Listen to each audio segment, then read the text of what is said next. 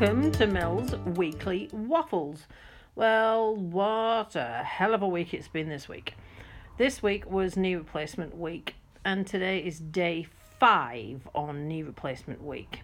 Now, no amount of watching YouTube videos or following other people's stories online could ever prepare you for how truly awful the first week after a full knee replacement feels. I thought I knew what to expect, but man, I seriously underestimated how hard this would be. So I'm going to take you through it one day at a time, and like I say, today is day 5. So day 0, the morning of the operation, I was trying to stay positive, but frankly I was crying inside at the mountain of rehab that I knew would have post-op, and how disabled that I would be for such a long time. I don't do disabled too well. I had a shower in chlorhexidine, yuck. It's an antiseptic thing, and I was allowed to have toast before 7:30, and that was it. I took a picture of my knees before the operation, and I'm running a sweepstake as to whether I've got more or less staples in there than the previous op, which was an ACL replacement back in 1997, and on that occasion I had 34. Now, looking at this wound dressing now, obviously it's not been uncovered yet, but I believe it's longer, but I'm hoping it's over the top of the previous scar rather than giving me tram lines. So whether it's longer and more staples or not, I just don't know. We'll have to wait and see. I've got to have them taken out in 12 days time, so that's the end of next week. So back to day 0. The admission into a New Zealand hospital was quite odd. It must be a Kiwi thing, or maybe hospitals have changed in the 25 years since I was last in one. But after admission, I was left in a waiting room with loads of other people that were scheduled for an operation that day. All sorts of operations, because there's only 2 wards in the hospital, medical and surgical. So who knows what all the other people are sitting there for.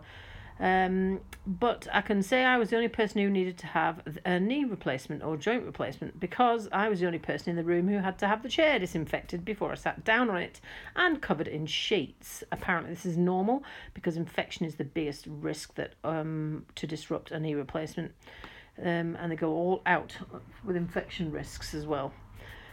So the operation was about 2 hours 45 minutes long, and I was the first one on the list, taken in at 1 o'clock.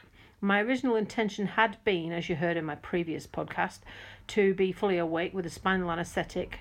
They wheeled me into the theatre, and then I had to climb up onto the operating table myself, sitting on the edge of the operating table, which seemed really weird because I've never been alert and on 2 feet walking into an operating theatre before.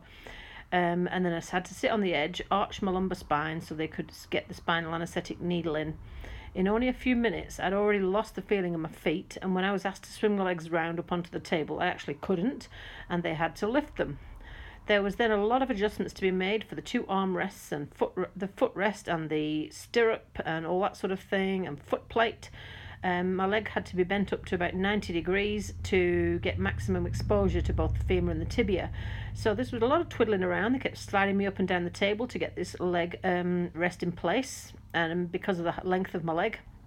And all of this adjustments and stuff took about 30 minutes. They then put a tourniquet on my leg in the middle of my quad, that I'm assuming is to reduce blood flow whilst they're operating. And that all, so I would imagine surgery started perhaps about 1:30.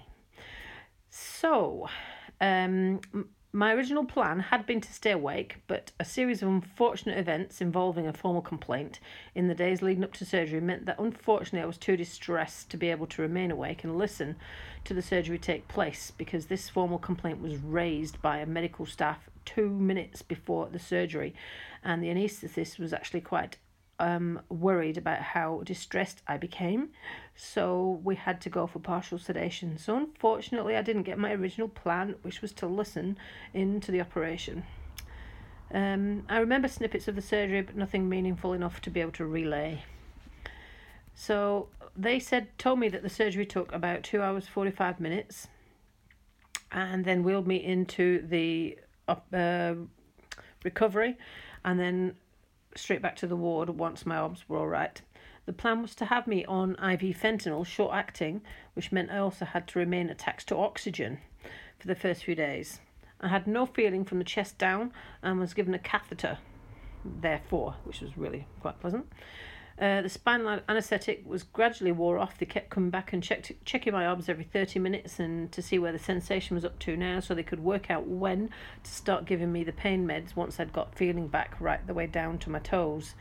And it had all completely worn off by the following morning. Oh, and by the way, my new knee is made by Smith and Nephew, apparently. And I tried to ask them for a picture of it, but they told me it wasn't possible. This is a shame. I'm still trying to chase pictures of the x-ray. I'm going to pursue that because I'd like to see the pre and post-surgery x-rays. That'd be quite cool. So, day 1 post-op. Day 1, I struggled with a low blood pressure all day long and also meds-related nausea. That limited really what I could do, despite the physios. Despite that, the physios kept coming round to my bed to get the bend going on whilst I laid in bed. I sat on the edge of the bed, used a frame to walk very briefly, but I wasn't able to stand up for very long. I felt far too sick, and there was a massive risk of blackouts due to my low blood pressure, so they returned me to the bed pretty fast. So day 1 triumphs. Although I was not able to lift the leg myself, she held it up, lifted my leg up off the bed, and I was able to hold it up briefly, which apparently is awesome for day 1. And she managed to get a rolled up towel behind my knee. So I've already got a bend going on, even though I can't move. The seizing up of the joint is the biggest danger with this op. Day 2, post-op. The IV pain relief had to be removed because it was making me too sick. That meant that although I started to feel a bit better, the pain, of course, was way worse. Because I had moments of feeling a touch better, they were able to get me up and on crutches and walk a short loop of the ward, plus sit in a chair, albeit very briefly, as a monster bruise forming on the back of my hamstring, and sitting on the chair actually really hurt the back of my leg. So then they got me a CPM machine to keep the joint moving whilst I was too unwell.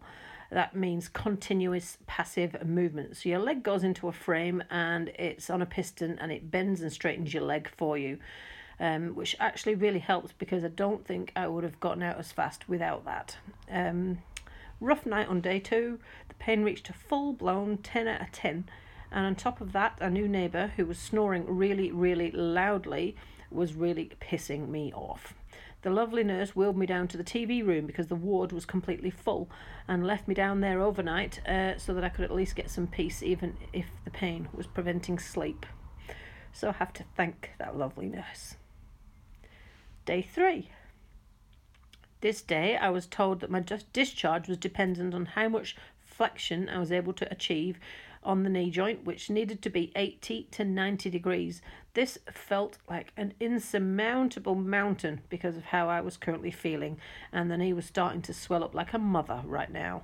But it was way enough motivation to start my self-inflicted pain exercises immediately. However, I was given a horrid time on the pain meds, and they still weren't working, and I was constantly vomiting, and it was rendering me unable to do anything. Enough was enough. The 8 a.m. oxycodone, which is an opiate, that I took was going to be the last one, I decided. I slept off the remainder of the nasty side effects, which had also extended to muscle tremors and skin rashes, which added to the dizziness and constant nausea and constipation. But now I was also battling yet another side effect, the constipation. I was not even able to keep the meds down that were trying to alleviate this. This was my tipping point. I actually couldn't take it anymore. So by 2 o'clock, the oxy had worn off, and I started to feel a bit better. I had a lot of arguments with a lot of medical staff for the rest of the day about the decision to stop taking the oxy. They said there was no way I'd be able to cope without pain meds. I reminded them, because most of them look way too young to even have ever had this operation, that someone who's been waiting for a joint replacement has most likely been in intensive pain for a number of years. So pain, I can do. Sickness, I cannot do. That was actually the turning point. I started to feel gradually better and was able to walk up laps of the ward twice and felt my walking getting better and better each time I practiced. Now I noticed that the joint itself was not the cause of the pain, it was the surrounding muscles more so. This is totally different pain to the bone-on-bone pain you feel each and every day whilst waiting for surgery. I was up and away. This decision to stop the drugs was the time I started to see the light at the end of the tunnel. In summary, a lot more pain, but a lot less nausea, so this has got to be a plus. Day 4 post-op. This was a pretty special day, as I was allowed to have a seated shower first thing, and I was starting to feel much better, aside from the stomach pains, and I went for 3 strolls of the ward, each one getting better than the last. I was focusing really hard to try and bend the knee and lift my leg and pull it through, but it's really, really painful. And I got a video of each day I walked so that I could look and compare to the last, because I needed evidence that I was making progress. The physio cleared me after seeing me walking and managed to achieve an 85-degree bend. So then it was a waiting game to see if the rest of the team would allow me to be discharged. I got the notification at 4 p.m. and yes, I was good to go. I was so happy. This has already been a tougher ride than I could ever have imagined, but to get past the first benchmark really meant a lot to me. As did the first night in my own bed, even if it did include less sleep than usual. It did not, however, please Mark so much, who left the hospital half an hour before, saying he was off to the pub to watch the rugby and to not call him till 9:30. So I agreed to go and sit in the pub with him, let him watch the All Blacks game, as long as I could keep my leg elevated, and all was well. Kiwi was pleased to see me too. She clearly missed me because we shut her out of the room in case she jumped on my leg in the night, but she persistently scratched the door until I had to get up for a slow motion bathroom stop. So I decided to let her in on the way back. Day 5. Post-op. The first day waking up in my own home. The first day where I could lift my knee up from the hill slides. The first day I could lift my leg up forwards as I walked. The first day I woke up in my own bed. I was so happy I cried. I'm not sure Mark quite understood. Don't be misled though, the narcotics withdrawal symptoms are horrendous, and oxycodone withdrawal is apparently very like heroin withdrawal. So that alone is enough to make me feel like crap.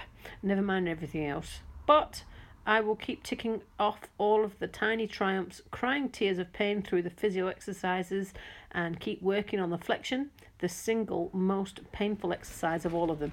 And I'm sure all the tiny triumphs will keep coming. I still can't sit in the front of a car. I still can't walk all that fast, but I'm getting there very slowly. By the way, I tried this morning, 5 days post-op, to see if I could still do the get up off the floor move that I'd been asked to demonstrate pre-op, and I did it 1 day before the operation. A lot of people commented that I was making it look too easy, and how could it possibly be that easy? How would I know? I hadn't had the operation.